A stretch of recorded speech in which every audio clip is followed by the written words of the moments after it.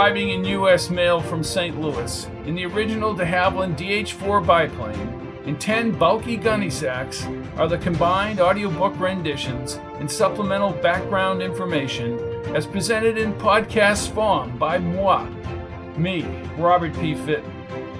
Good evening to one and all, wherever in the galaxy you make your home.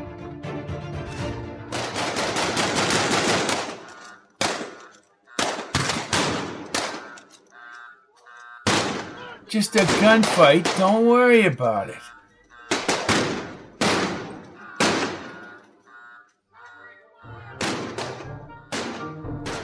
I wanted Lester Larsen to be the nudge in this story. Not only that, Lester is a little bit wacko because of what he did with Arnie Dewars in the gym, challenging Dewars if he could hang from the rafters with a rope around his neck for a certain amount of time. Larsen is in the middle of all this stuff with Gautowski and the other union people, as well as the feds coming in.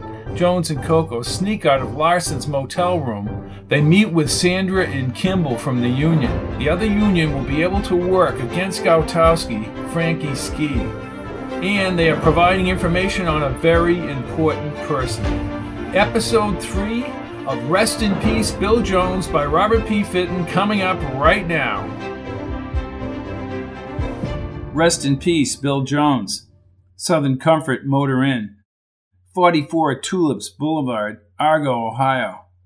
Jones tapped the TV and the game returned on the screen. "Hey, no smoking," said Lester, standing next to the motel window curtains. "Hey, you don't tell me I can't smoke, dweeb," said Cocoa from the bed. Jones hit the set again. "All I wanted to do was watch the playoffs." "You got a lot of nerve," said Lester as they returned to the window. "Why not stay at a name-brand hotel?" asked Jones. "Comfort time. What is this, a hangout for hookers?" Cocoa laughed. "Hey, that's a good one, Jonesy." "I'm on a budget," answered Lester, gripping the gun in his holster as he peered back to the highway. "You stole that Jeep from the college, creep, didn't you? If old man Fletcher knew that, he'd throw your ass out of town." "I'm not listening." Lester peered out the window as Cocoa tightened his right fist. He and Jones crossed to the far side of the room. He sat on the bed, hoisted up his leg, and leaned toward Jones as he whispered, "Gotta get out of this rat trap, Jonesy." He does have the gun. Cocoa stared at the TV. "What's the matter with the set?" "Who knows? This whole place is like Area 51. Surprised they don't fix it, at least for the cockroaches." "No cockroaches," said Lester. "All gone. They sprayed it with Janellicide." "What's that?" asked Jones. "Stuff they use to defoliate electrical lines." Cocoa struggled to his feet. "What are you, out of your mind?" "Just sit down and get some shut-eye." Jones felt a nudge on his side. He opened his eyes in the dim light and checked his watch. Lester snored across the radiator. He held the gun as it went up and down on his stomach. "It's 4:30, said Jones in a low voice. "Let's leave while he sleeps. No argument here." Cocoa slowly moved the chain and almost silently turned the deadbolt in the lock. He led Jones into the corridor and closed the door. Cocoa had a slight limp as they veered toward the elevator. Once inside, Cocoa spoke up. "Smartest thing we ever did was sneak out while Fishface was sleeping." The elevator moved downward. "Can't believe that guy has anything to do with your Fletchers." "Hey, it's not my Fletchers. The old man knows what I can do for him. Plus, Lester's blackmailing the old man." Jones raised his brows. "What?" "I know. Don't ask." "Very good, Jonesy. Now you're getting the big picture." "I'm telling you, my leg is okay," said Cocoa as they stepped out of the yellow cab. Overnight snow had flitted onto the bare tree branches, the park benches, and the eerie arboretum's glass roof. At the lower level, the prodigious glass and steel tube structure rose into view. The verdant green foliage inside seemed incongruous with the outside snowfall. "I don't think he's going to tell us which congressman is involved with Gautowski, Cocoa. Boston tells me they got lawyers and investigators tracking all that info down. That's all new information, providing Kimball wasn't lying." "Why would he make it up?" asked Jones as he opened the aluminum and glass door to the lobby. "Why do people make anything up?" "What about the DA's office?" The warmer air blew against Jones as he stepped to the ticket counter. He thought he saw Lester Larsen, visible through the lobby windows as he darted along the street. "What is it, Jonesy?"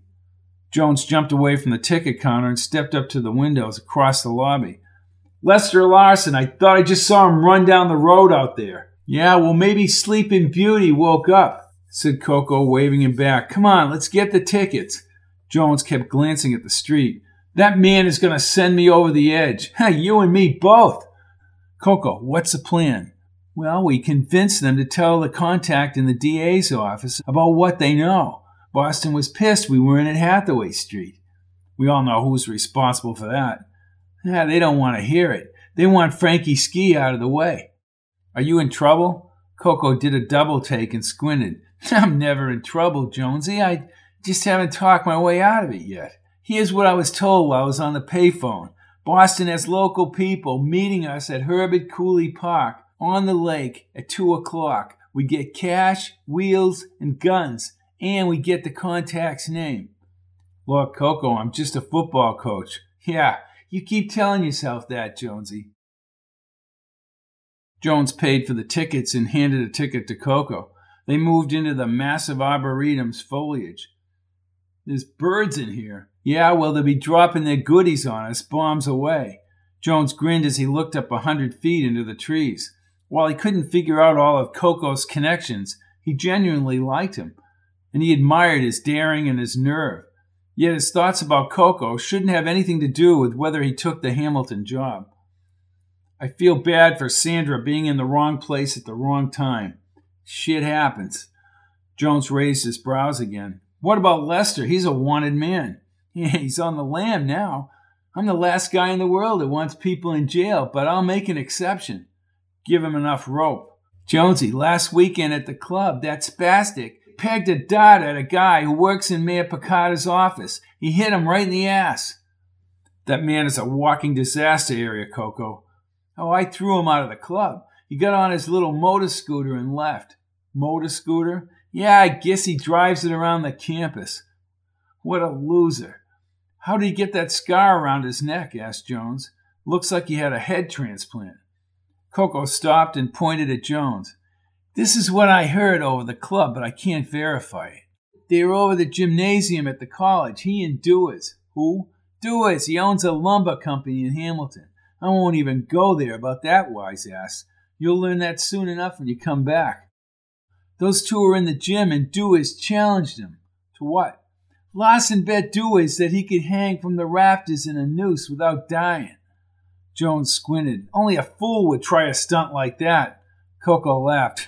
"I rest my case. I guess he was up there for almost an hour. Did something to his brain and sliced his neck, but he's still alive. Must have cut off the oxygen." Jones shook his head as they passed through a rock tunnel that opened into a Brighton waterfall area ahead. Colorful yellow, red, and white orchids dotted a thick spread of leafy plants. Jones, still shaking his head, followed Cocoa behind the waterfall. On the far side, they sat on a bench in front of a spindly tree that ascended toward the glass and the blue sky. "A tree is huge," said Jones, looking at his watch. "High noon. Tree looks like it has arthritis." "Where are they?" He looked out toward the street again. "Will you relax?" Cocoa asked him as he adjusted his leg on the bench. "They have to show up or they face Gautowski." "Well, that goes for us, too," said Jones as a bright orange butterfly flitted above the plants. "Wow, a butterfly. Yeah, wow." Cocoa leaned back as a multicolored chameleon jumped up on the bench. Cocoa faced the reptile. "The hell do you want?" "Do you know that chameleons can see two things at once?" "Sounds like Saturday night at the club." He stared at the creature. "The damn thing hasn't flinched. Do they bite?" "Don't know." "Hey, you knew about the eyes." "Well, I think they eat insects." "You don't know that, Jonesy." He stared closer at the chameleon. "Hey, Charlie, how'd you like to have a fish face for dinner?" Jones leaned back and laughed. "Charlie?" "Yeah, he looks like Charlie DuPont, works in Herbert Lane's office in Prince William." "Who's Herbert Lane?" "The DA of Prince William County." Jones looked at his own watch. "Now you're even wondering whether Sandra and Kimball are going to show." They returned from the outside where Cocoa had smoked 2 cigarettes while he panned the street. "You didn't see Larsen again, did you?" asked Cocoa. "No," said Jones near the waterfall. "This is bad. They're an hour late." Cocoa limped behind. He looked back to the lobby beyond the falls. Gautowski may have made a move on him. We may have to leave town. Jones squinted in the sunlight, filling the upper supports and glass. More trees and flowers were on the rampway above. A ladder extended to the upper panels, and a metal door bordered the arboretum's solid inner wall. But Jones's mind was back east as he felt the enticement of coaching a college team, even if it was just for an obscure institution such as Hamilton College. He smiled as he pondered the absolute control Hamilton Fletcher had over the college and the town. So the Fletchers are in the paint business. Coco's eyes seemed tense. His leg must have been bothering him. The old man built the business. He went to Princeton, no dummy. Came back to New Hampshire and took a piss-poor little paint factory, made it into a force. They private label paint east of the Mississippi. The family founded the college in the 1800s. Hamilton Fletcher poured money into it and took over. A little help from his friends. Yeah, but I don't want him calling plays or setting defenses. The old man don't care about that. If you win, he won't bother you. Like I said before, if he likes you, you're in. I need to recruit players, Cocoa. Well, tell him. If it promotes the image of Hamilton College, then he's happy. If it doesn't, he panics. Jones nodded. What about you? Coco's head flipped toward Jones. Jonesy, you worry about your own business. Trust me, there are some things you don't want to know. A voice drifted down from above. Stefani! Kimball stood with Sandra on an upper canopy ramp 50 feet above them. We'll be right up. Jones kept a slower pace with Cocoa as they left the elevator. I'm sorry we're late, said Sandra. We were being followed. I figured. I have the congressman's information, said Kimball. He looked pale and his hands shook. Even his voice was at a higher pitch. You have to get us to the contact immediately. The waterfall poured into the pool far below. Who was following you? Asked Cocoa. Was it a little guy in a green Jeep? Asked Jones. No, not him. A long black car and a maroon SUV, said Sandra. I have no idea how they tracked us down. We took public transportation to get here. Congressman, Warren Sherman is the man paid off by Gautowski, said Kimball. Sherman getting the pension money directly from Gautowski? Asked Cocoa. Yes and no. The money has been converted into stocks and drugs. Untraceable, said Cocoa. Smart. Do you have a record of this? The 10th Street Bank bought the stocks from one of the union officials. Not sure about the drugs. Once they start questioning people, this will all come out, said Jones. We can get you to the contact in the DA's office after lunch. I don't want any FBI or cops, said Kimball, now breathing rapidly. That's important about the cops, said Sandra. So many of them are crooked because of Gautowski. Jones thought about Donovan's claim that he was technically a special agent. Your testimony will destroy Gautowski. That's what scares me, she said. My life will never be the same. They have you guys living in a safe house far away. You'll be fine, said Cocoa. We've got a planned meeting out at the lake this afternoon. Kimball's eyes opened wide and he grabbed his neck as he was thrown back into the bushes. Jones, Cocoa, and Sandra dove to the concrete. Cocoa leaned over and put his fingers to Kimball's throat. He's dead. Silencer. Sandra, shaking like a vibrating motor, clutched onto Jones. We don't go down below, that's for damn sure. There's another door at the end of the ramp, said Jones. Up the ramp, stay down. Out the door before they get up here. Cocoa limped unusually fast once he was inside the tree forest. Only a small amount of blood seeped through his pant leg from the park bullet wound. Once at the highest level near the glass roof, Jones opened a storage room door and they all moved inside. 50 feet away, a series of window spans overlooked the grounds below. He pushed open the outside door. A fire escape zigzagged down the side of the building. Down the fire escape, he said, waving Cocoa and Sandra through. Jones put his arm around Coco's shoulder and helped him down the 4 levels to a dumpster on the side of the building.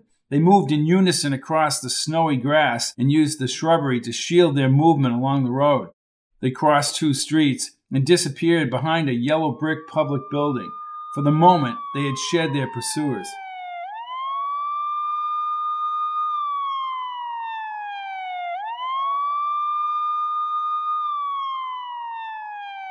Rest in peace, Bill Jones, Chapter 12. Herbert Cooley Park, Lake Erie, Cleveland, Ohio. The park consisted of a grassy stretch along the Blue Lake. Several wood pavilions, set on concrete slabs, had open windows to the lake and a nearby parking lot behind. Another larger center building, with public restrooms, had yellow clapboards and boarded dozens of rusted pedestal barbecue pits. Jones peered out the pavilion's open window toward the parking lot. Lester Larsen had just driven the stolen spray-painted Jeep into the outer parking lot. Jones waved Cocoa over. Cocoa, Lester. Sandra, wearing a red Cleveland Cavaliers hat and dark vest, stood in the far corner and hurried over. What's he doing here? Who knows? Jones faced Cocoa. He's going to mess this whole thing up with your people. I know. Lester backed into a parking space at the far end of the lot. Maybe he'll stay put, said Cocoa, and maybe with luck they'll take him out. Who exactly is he? Asked Sandra. Jones caught Cocoa's eye again.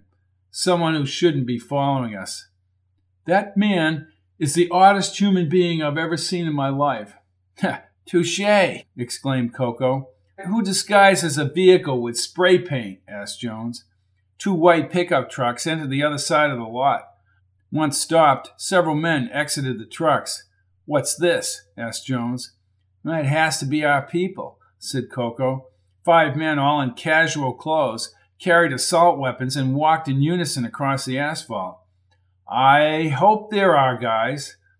I don't like this, added Cocoa at the other end. Who else would know about this meeting? Asked Sandra.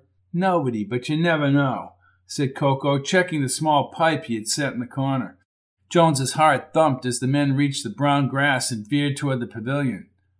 I don't know how Dad did this for a living. Yeah, and don't start with I'm just a football coach.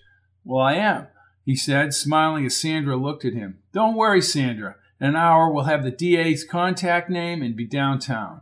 Her glassy blue eyes, just below the cap's brim, focused on Jones. I hope so. Lester remained in the Jeep as a husky Latino stepped in front of the others in the side opening. He wore a blue party shirt and was adorned in gold chains around his neck and wrist. In his hand was an extended chrome handgun, and he spoke with a choppy Spanish accent. Which one of you is Stefani? Cocoa, he said as he stepped forward. Who the hell are you? Tell me who you're working for, my friend. First of all, I ain't your friend, and I ain't telling you nothing. Cocoa strutted up to the gun. You tell me who you're working for. The other men, all armed, formed a semicircle around the inside of the pavilion. You coming with us, Miss Colby, said the man with the chrome handgun. Nobody's going anywhere.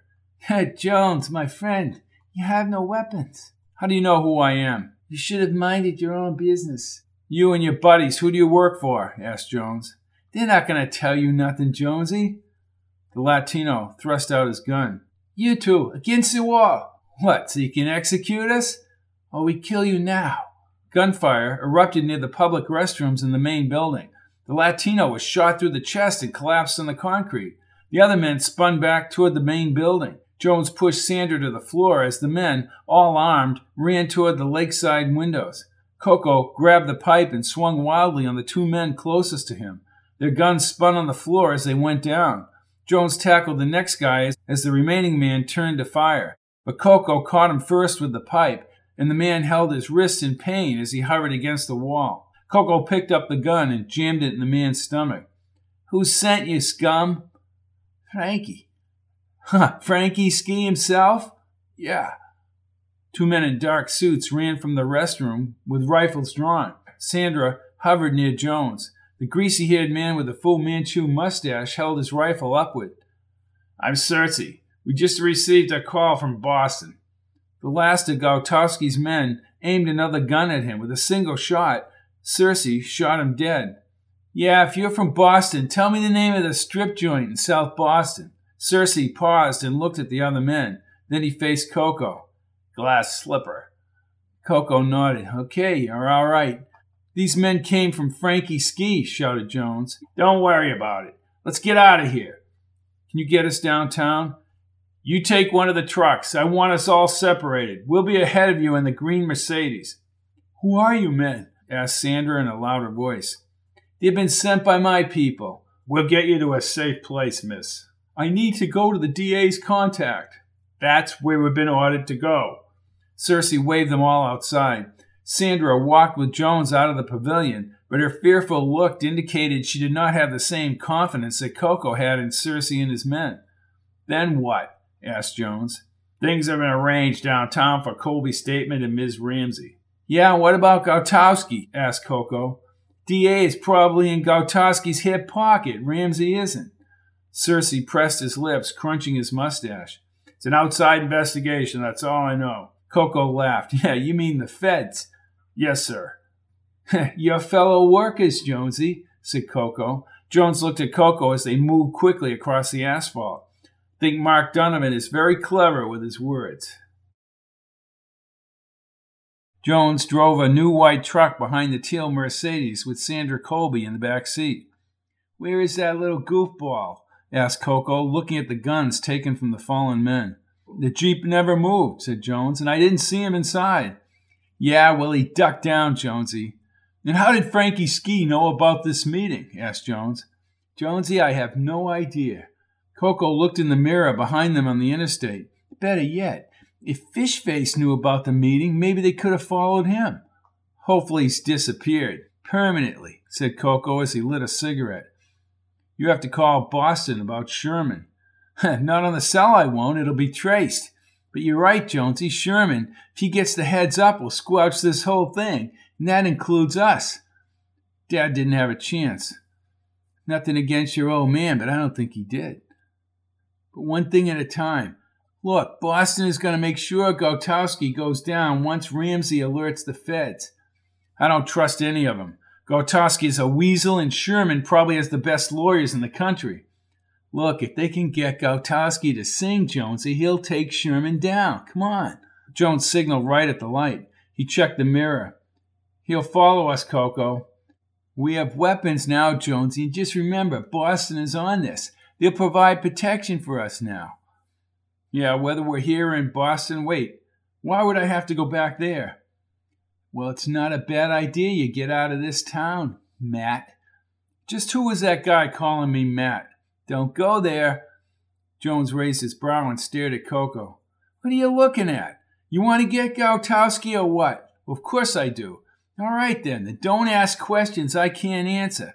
We've got to play this through. Colby gives a deposition to Ramsey and he'll get in the legal system. Who gave the order to kill Dad? I don't know that. They passed under a concrete interstate bridge, and just as they emerged from the darkened area, the truck's rear window exploded. Rounds of bullets chewed up the dash. Jones swerved and bounced onto the median. They were still shooting from behind as he maneuvered the truck along the concrete drainage channel. The front tire went flat, and the truck thumped on its side. Momentum carried the chassis toward the huge drainage pipe ahead. Water entered from the passenger side. Out of the truck, Jonesy! Cocoa's wound had opened up again. The blood circle widened. Jones, standing in the rising cold water, got behind Cocoa and pushed him through the open window. Then he crawled upward and out. The phone is wrecked. Cocoa threw his phone against the concrete. And the guns! Not good. My phone, too. He caught sight of Cocoa's bloody pant leg. You need to get sewn up again. Later. Come on, let's get out of here. For the first time in his life, Jones now believed he would be killed. Cocoa limped through the water toward the drainage pipe as Jones lifted him from under his shoulder. A few 100 feet ahead, the pipe led to a brightened area beyond. Cocoa motioned for him to stop. What now? Asked Jones. They'll drive down the interstate and they'll be waiting for us out there. What are you saying? Go back the way we came in? That's a big gamble. Yeah, it's a big gamble. If we go the other way, they'll blow us away for sure. Surprisingly, Cocoa lit a cigarette and grinned. At least my smokes are dry. I thought you were going to tell me you were just a football coach. Well, I coach basketball and baseball, too. Yeah? If you take the job and we don't get wiped out, you can get me tickets to the games. Now let's go. How can you be so calm? What if you're wrong? Then we won't be around to worry about it, will we? Come on, let's get out of this sewer. As darkness descended over the city, the taxi stopped outside the 3-story Metro Hotel along the interstate 25 miles outside the city. Cocoa paid the driver. We don't even have Cersei's number, said Jones. That's how you lose ball games. Cocoa limped over. What are you talking about, Jonesy? Arrogance. You think you got the game in the bag. All that does is allow the other team to win because of your mistakes. Yeah, well, we blew it all right. He looked around. You registered, Jonesy. I'm getting on the payphone to Boston. Cocoa, that leg is going to be infected. I need to get you some bacitracin and gauze. If I don't get us out of here, Jonesy, it ain't going to matter if I have a peg leg. Jones watched him favor his wounded leg. Having contact with the drainage water after reopening the wound guaranteed infection. Jones quickly procured a room and then met Cocoa next to the phones by the elevator. I told him where we are. I told him about Ramsey and Sherman. They'll get their attorneys on it. What about Sandra and Cersei? Cocoa shuffled into the elevator, followed by Jones. He ground his teeth. I ain't taking nothing for granted. Gautowski is brutal. They're going to need people to turn on him. Listen, here's the skinny. A limo will pick us up in an hour and get us to the airport. They'll fly us to Boston. They owe us both. They're extremely happy about Frank Gautowski going down. So am I, Cocoa. So am I. Cocoa, never one to lack stamina, lay on the motel's window side bed. He was not asleep, but constantly pressed his lips as sweat beads rolled onto his cheeks. Jones unscrewed a water bottle and lifted it to his lips. Thanks. You need to be treated, Cocoa. He replied in a weakened, raspy, muddled speech. I'm all right, Jonesy. No, you're not. Look, the limo will be here, and we'll be in Boston. Just a couple hours. Jones rolled his eyes and got on the phone. He asked the front desk for the local hospital number as somebody pounded on the motel room door. Maybe the limo had arrived. He hung up the phone and sidestepped to the door. Yeah, room service, answered a mumbled voice. Cocoa tried to sit up but fell back to the pillow. Find out who the hell it is. Jones unplugged and grabbed a bureau lamp. He turned it upside down and whipped open the door. Lester Larsen, his blue eyes magnified by the eye goggles, traipsed into the room with a long black gun drawn. What are you doing here, idiot? Hands in the air. We're not going with you. Cocoa is sick. He's a faker. Cocoa raised his voice and clenched his fists as he struggled to stand. Listen, you loser. You have no clue to what's going on here, Lester, said Jones. Outside, headlights swung by the window. Jones scurried to the window as the white limo slowed curbside. Is that the limo, Jonesy? Yeah, right is out there. Jones and Cocoa started toward the door. Stop right there, shouted Lester, tilting his head as he darted back to the window. He tripped over the bedspread corner and grabbed the drapes, dislodging the hardware. Moron, muttered Cocoa, now on his feet. Lester pulled himself up but fired the gun through the window. The stray bullet hit the limo square on the passenger side door. A volley of shots erupted from the limo and Jones dove to the floor. Then the limo rocketed out of the motel parking lot. Look what you did, shouted Cocoa. You're both coming with me. Cocoa needs antibiotics. Lester, his mouth open, as if he was going to produce a wide whistle, gawked at Cocoa. I won't do it. What? Jones steadied Cocoa as they left the room. You're making a dumbass mistake, Larsen, and I bet you've made some buttes in your lifetime. The arm of justice is not far away. Yeah, you need the fist of justice. Jones spoke as he helped Cocoa to the elevator. Does your father know you went after us? My father always says that ignorance is bliss. Yeah, he ought to know. Jones bore the brunt of Cocoa's weight. Since they had arrived in the room, Cocoa had weakened. Lester's Jeep was parked in the lower garage. Jones started the elevator down before anyone had entered the third floor. Where are you taking us, fish face? Precinct 7, Station 9. I have a map right here, he said, pointing to his temple. I have a photographic memory. Yeah, sharp as a tack, said Cocoa, taking a deep breath as they approached the spray-painted Jeep. Why the hell did you paint this Jeep anyway? Any fool knows about camouflage. My war experience. Look, Larsen, just get us to the airport. I'll use my connections to have your escaping jail charges dropped. No, sir. As Lester started the Jeep, Jones turned to Cocoa and spoke in a low voice. We can't just let him bring us to that station. I'm aware of that, Jonesy, but Gautowski owns a lot of dirty cops. Try and get the gun. Jones leaned forward as they exited the garage. Lester, you should consider Coco's offer. He slid his hand along the side of the seat.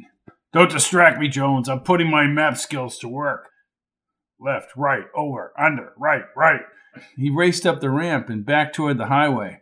Keep your eyes on the road, Larsen. Lester twisted his body around as he slowed and stopped at the traffic light while looking at Jones. What is this, a driverless car? No, it's a brainless driver, cried Cocoa as Lester pulled away from the light. Look, what will it take, Larsen? You want money? Money don't mean nothing to me. What about girls? I'll get Rita's felt back for you. Lester thought about that offer. He jammed on the brakes but then popped the clutch. No, I won't do it. He pushed the accelerator to the floor. The Jeep raced over 60 miles an hour through a congested neighborhood. Left, right, over, under, right, right. An older man scurried across the street and flashed his middle finger at Lester. Out of my way, Gramps. Cocoa yelled from the back seat. Slow down, you fool. You almost clipped that old man. Left, right, over, under, right, right. What are you doing, opening a safe, Lester? Asked Jones as they started off the ramp. Directions back to the station house, plain back of my head. Who gave you the directions? Law enforcement. What if it's the same guys who were in the pavilion? Asked Jones. He showed me an FBI badge, said Lester. Well, what was his name? Lester twisted his large lips. Hender, no, Spencer. Wasn't Bender, was it? Bender, FBI. Cocoa looked at Jones. The agent is crooked, Larsen. Get us to the airport. Lester had a quizzical expression on his face. I lost my map bearings. Yeah, you lost your marbles, said Cocoa. 5:15 in the morning, Lester Larsen passed through the red light at 62 miles an hour. The red and blue lights flashed behind the Jeep. Lester banked immediately left, and then the two outside wheels left the ground. He nearly sideswiped 3 compacts along the apartment buildings. Just stop this thing, you maniac, shouted Cocoa. Lester swung onto a narrow street that led up a steep hill bordering the city buildings. Jones covered his eyes as Lester ran another stop sign toward a series of apartment houses. An industrial garage door moved upward. Lester brought the Jeep up a long concrete ramp and entered the open warehouse with hundreds of lally column supports. This ain't no station house. You're a double-crosser, said Jones. Lester pumped the brakes and abruptly stopped before opening his door and falling to the concrete. As he scrambled toward a side door next to the garage, Cocoa raised his voice. Bender, set him up. Cocoa held his leg as Lester exited the garage. Are you all right, Cocoa? Not good, Jonesy. Like a behemoth rising from the deep, a black Cadillac moved up the ramp. Once inside, the door closed and the bright white ceiling lights flipped on. The car had stopped alongside Lester's Jeep. 3 men in turtlenecks and navy sport coats moved out of the Cadillac. A short, pudgy, balding man smoking a cigarette was helped out the back door. His disheveled appearance was highlighted by his worn gray suit. He threw his cigarette across the concrete and opened the Jeep's rear door. What the hell do you sons of bitches think you're doing? He looked up at Coco's leg propped up on the bench seat. What's wrong with him? I was shot. My leg's infected. You're the one from West Hathaway Street. How the hell did you guys even get out there? We wanted to live, said Jones. Good answer. I like that. He extended his hand. I'm Gautowski. Jones had a reluctance to shake hands with the man who might have ordered Dad's death. Matthias Jones. Jones was certain Gautowski was involved in Dad's death when the union boss was silent after Jones mentioned his last name. Cocoa shook his hand. Cocoa Stefani. Gautowski rounded the hood and got in the front seat. He extended his arm over the seat as he turned. Where is Sandra Colby, a worker at 5 Lakes? Look, Frank, we have no idea where she is, said Jones. She disappeared from the pavilion with the 2 guys that killed your men. Gautowski nodded and lit a cigarette. He dipped the pack toward Jones and then Cocoa. Both men declined. Gautowski had a baby doll laugh. I'm not screwing around, boys. Who's their sponsor? Are they going after me legally? No idea, said Cocoa. You're full of shit, both of you. Tell you what I'm going to do. This is an old warehouse, built in 1946. There's going to be a little fire here tonight. Now, you boys will have a ringside seat for this blaze. unless you cooperate. It's that simple. He produced the baby doll laugh. Why don't you bring Congressman Sherman over here? Said Cocoa. Gautowski's eyes opened wide. What do you know about Sherman? Union boss waved his gun-toting guys over to Cocoa. Cocoa smiled. It's not just me, Frank. You kill us and you'll be indicted. You're a bluffer. You tell us what we want to know. He slid out of the car. Get the gasoline, boys. Let's douse this place. You're going down, Frank, shouted Cocoa. They're drawing up the indictments as we speak. You listen to me, jerk, cried Gautowski as his face reddened. You try and escape, we'll shoot you. Now, who met with Colby? Who's Colby? Asked Cocoa, laughing at the union boss. Burn, baby, burn.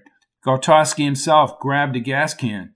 With the other men, he began emptying the gasoline onto the walls and the scattered boxes. Then one of the men ran over to the Jeep and produced metal handcuffs. He forced Jones and Cocoa forward and handcuffed them to the steering wheel. Lester, what a creep, said Jones. Don't you see, Jonesy? Get rid of us and his old man stays on as coach. He doesn't care about Gautowski or even Sherman. He's the reason those clowns got out to the pavilion. Gautowski got in the Cadillac's back seat. The car backed around the garage, the tires squealed, and the garage door went up. 3 men spread the fire around the warehouse and then retreated out the side door. The spare key, they said in unison. Jones popped the empty sunglasses compartment. He took the damn key out, shouted Cocoa. Jones leaned over the glove compartment. Nothing. We're screwed, said Cocoa as the yellow flame's reflection danced around the Jeep's interior. Jones began running his fingers around the console base and under the seat. He even checked the visor. He and Cocoa locked eyes. His friend glanced at the yellow flame jets spreading along the boxes. Not good.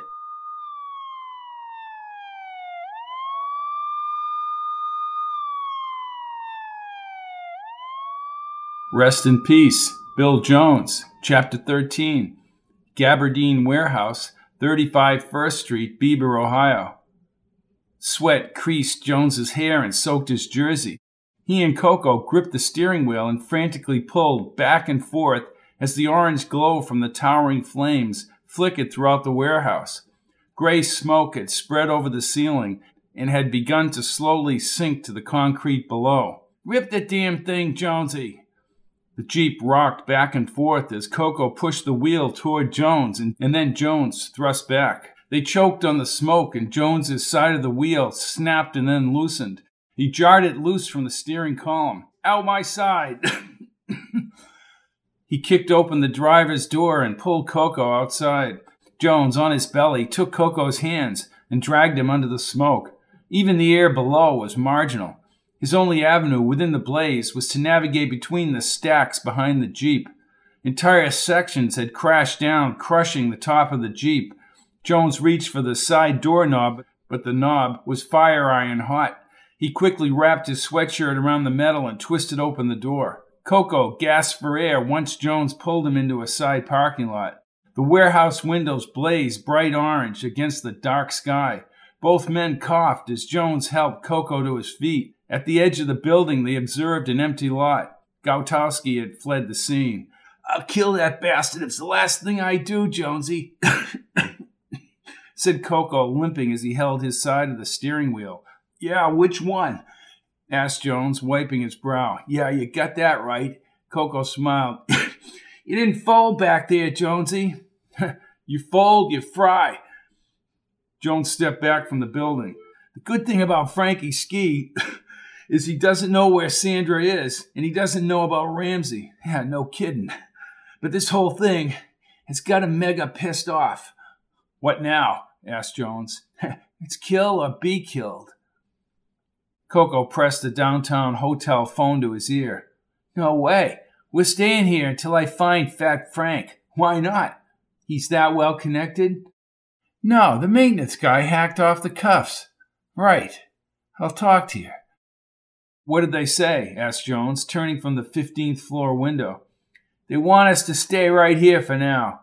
We'll have phones in a car in about an hour. What about Sherman? Sherman's a very powerful man, Jonesy. They've dropped what we told them to the media, but nothing's happening. Looks like Gautowski thinks we're dead. Jones grinned. You think Lester went back to Hamilton? Who cares? The moron got suckered by Bender. Gautowski's guys must have followed them out to the pavilion. I'm calling Donovan, said Jones. Correct me if I'm wrong, Jonesy, but Donovan's number is in your phone, which is underwater. If we don't, Bender will do more damage. Oh, yeah? They'll arrest us on the spot if you call Donovan. We need to lay low and find Gautowski. Coco, I'm not going to kill him. I've been a goody two-shoes for too long. You can be a goody two-shoes all you want. I'm not saying kill Gautowski. We find out where he is, and then we call Donovan. Okay, you're right. You remind me of my brother Anthony. He back in New Hampshire? Coco turned away. His eyes wandered. Nah, he's in New York. Listen, we need to locate Ramsey and the girl first. Make sure they're going after Gautowski for attempted murder. Unless Boston gets him first. I thought you were a goody two-shoes, said Coco, smiling. He pointed at Jones. If they think Ramsey isn't going to take care of Gautowski, Boston will kill Frankie Ski.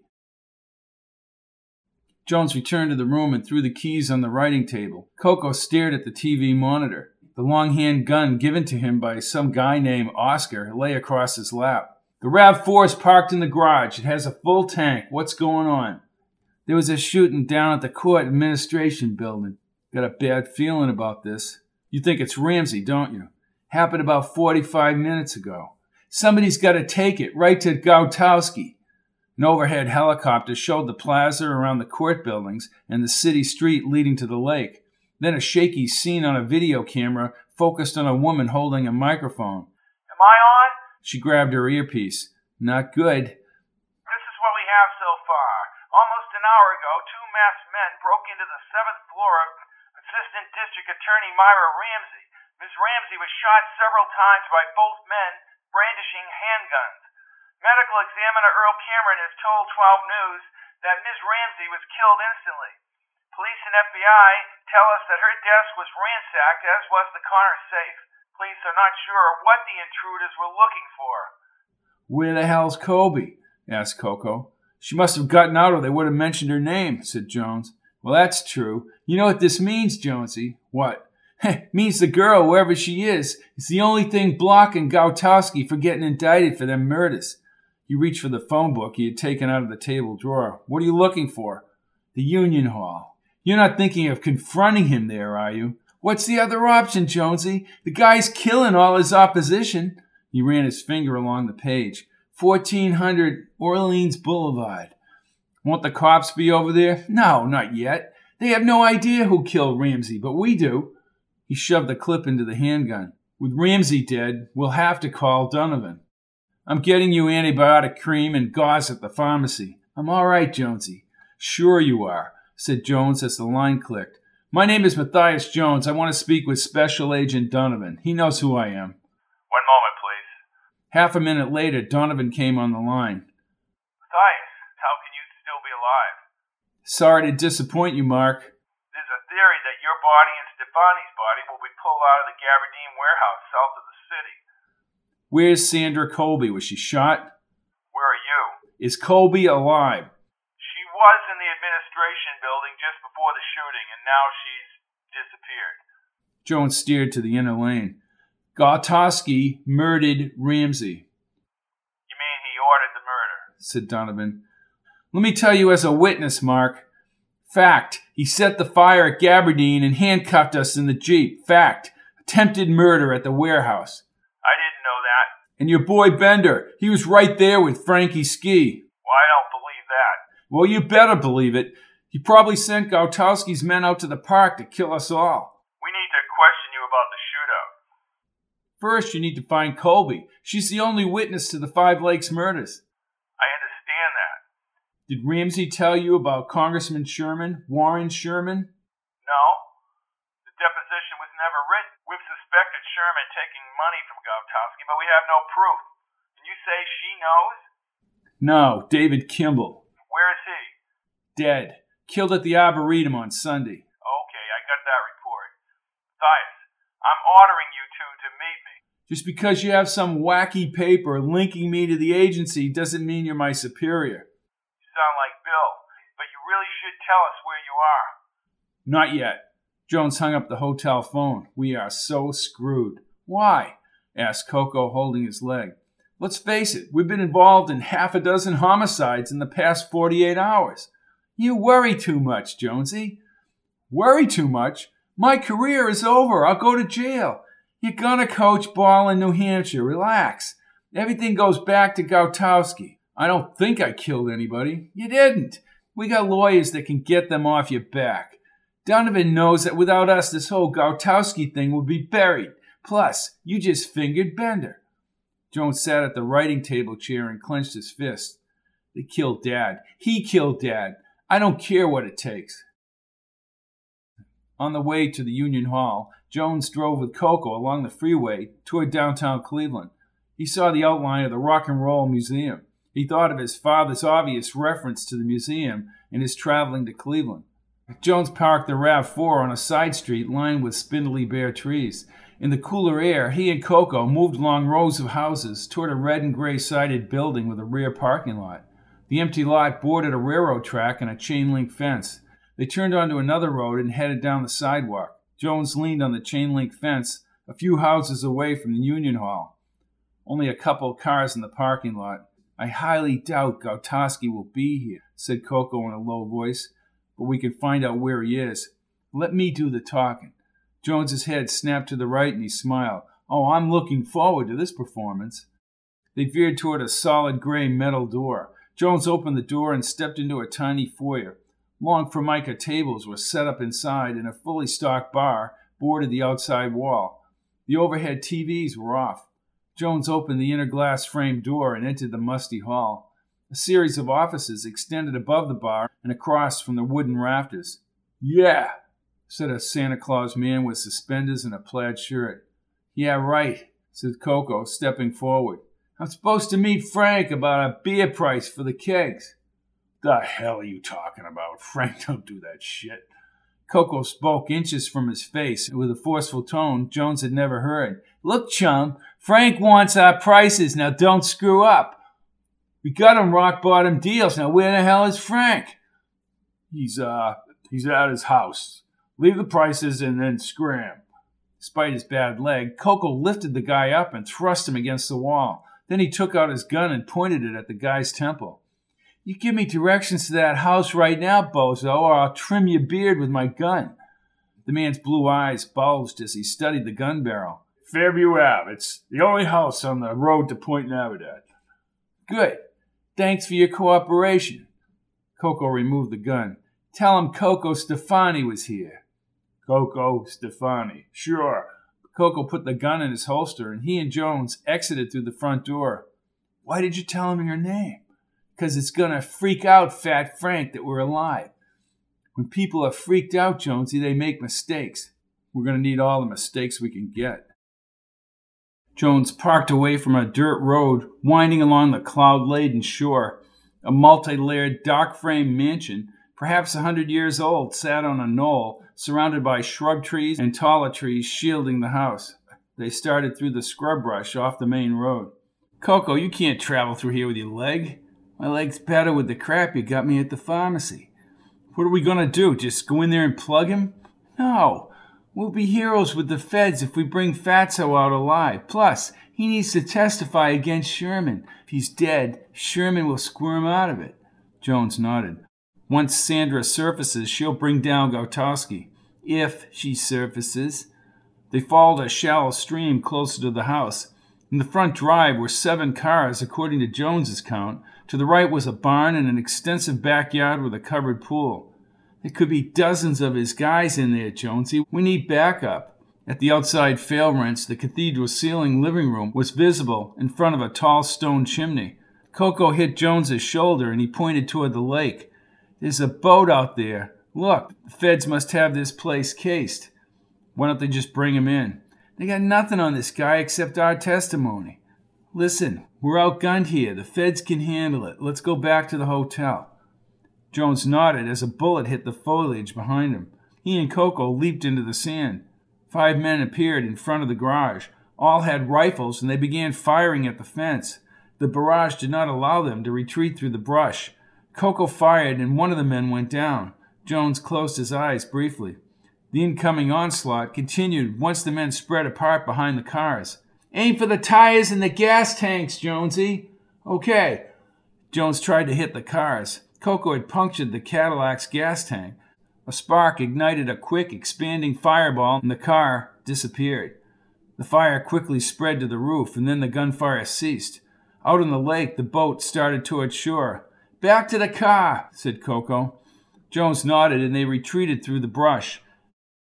At the house, a low chugging machine noise echoed into the surrounding property as a massive chrome-grilled 18-wheeler with smoke spiraling out the cab's side pipes emerged from the garage. Cocoa slowed near the top of the hill and held his leg. "Give me a second here, Jonesy." As the truck shifted and rolled down the dirt drive, the fire spread quickly onto the mansion's upper floors. Jones assisted Cocoa up the hill and helped him over the rail fence. He heard the shifting truck below as he hoisted Cocoa into the front seat. As Jones started the little SUV and brought the car in a complete circle, the 18-wheeler snorted and darker smoke rose from the side pipes. The massive machine bounced down the dirt road. Jones spun the tires in the sand and passed the driveway as they raced back toward the city. Less than 10 minutes later, near the city limits, he spotted the 18-wheeler in the rearview mirror. The truck. "What?" asked Cocoa as he checked the side mirror and then peered over his shoulder. "What the hell is this all about?" Ahead, the city brightened in the afternoon sun, but the truck gained speed down the freeway. Jones slowly pushed the accelerator. The truck was less than a half a mile away. As Cocoa jammed new clips into both guns, bullets flew again. They punctured a tire, and Jones fought to control the car. He thumped into the breakdown lane. Cocoa ordered Jones out of the car. Jones rounded the hood as the gargantuan truck raced closer. He and Cocoa crawled over the guardrail. Less than a minute later, the truck crashed into the car, plowing it over the rail. The truck slid along the rail and coasted to a stop in the middle of the highway. Car horns beeped as Gautowski exited from the driver's side. He held out a gun with both hands and ordered Sandra Colby out of the cab. She wore a green army jacket and jeans. Gautowski pushed the gun to her head. "Jones, Stefani, come out here now, or she dies. I don't care." "Let her go, fat boy," cried Cocoa. "You kill her and you die, Frank." Jones ducked behind the guardrail. "Keep talking with him." "Stay back here, Jonesy." Jones heard his words as he continued under the guardrail. "Hey, Frank, let her go and I'll guarantee you passage out of the country." "No deal." "Why not?" "You know too much," growled Gautowski. "And you know I tried to kill you at the warehouse." "Let the girl go." The traffic had stopped and the area around the truck cleared. Jones was now 50 feet beyond the truck. He crawled over the rail, and with the gun pointed out, he started down the open outside lane. The truck provided a shield, but Jones would be in the open once he passed around the hood. Cocoa must have seen him because he rose behind the guardrail ahead. Jones tiptoed behind Gautowski, the gun still at Colby's head. Forget it. He yelled something at Cocoa as Jones closed in. Jones's heart pounded, and he wondered if he could kill the Union leader. He thrust the gun forward, but used the handle to whack the gun out of Gautowski's hand. Sandra broke away as the gun bounced on the pavement. Jones pushed his own gun into Gautowski's rounded gut. The rotund Union boss screamed at Jones. "Go ahead, kill me if you have the guts." Jones's finger shook on the trigger as he pictured Dad's lifeless body in the truck. But he also knew that without Gautowski alive, Sherman would never be brought to justice. "You're going to trial, Frank." I ordered my people to kill your old man." Jones lifted the gun to shoot Gautowski. It was only Donovan's voice from behind that stopped him. "Don't kill him, Matthias." A cadre of cops closed in from both sides. Donovan himself sent Gautowski to the pavement, and in seconds the Union leader looked like a whale in handcuffs. "You all right, Jonesy?" asked Cocoa. Jones, his face unmoving and ashen, still held the gun. "Yeah." "You were going to shoot him." Jones's head panned and his eyes watered as he studied Cocoa's dark pupils. If Donovan hadn't showed up, I would have killed him, Cocoa. "You were justified, Jonesy. You were justified."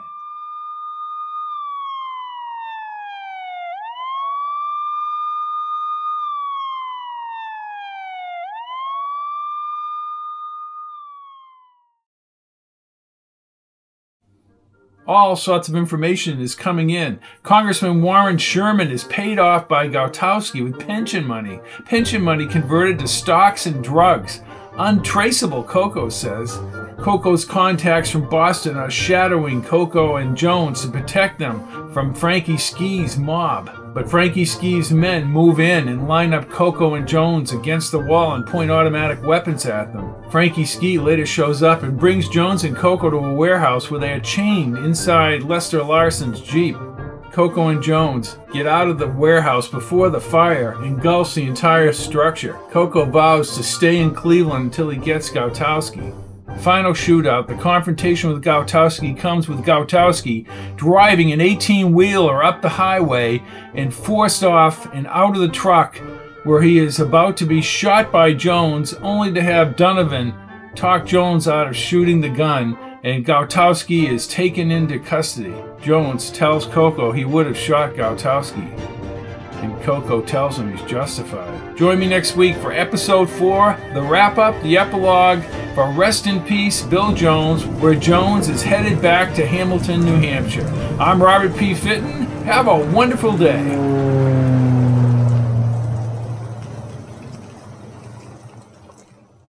All of my books are available in paperback, Kindle, and audio at www.fittonbooks.com. And here's a real nifty factoid. You can listen to all my audiobooks without interruption on audible.com. Just type in Robert P. Fitton. Thank you and good night.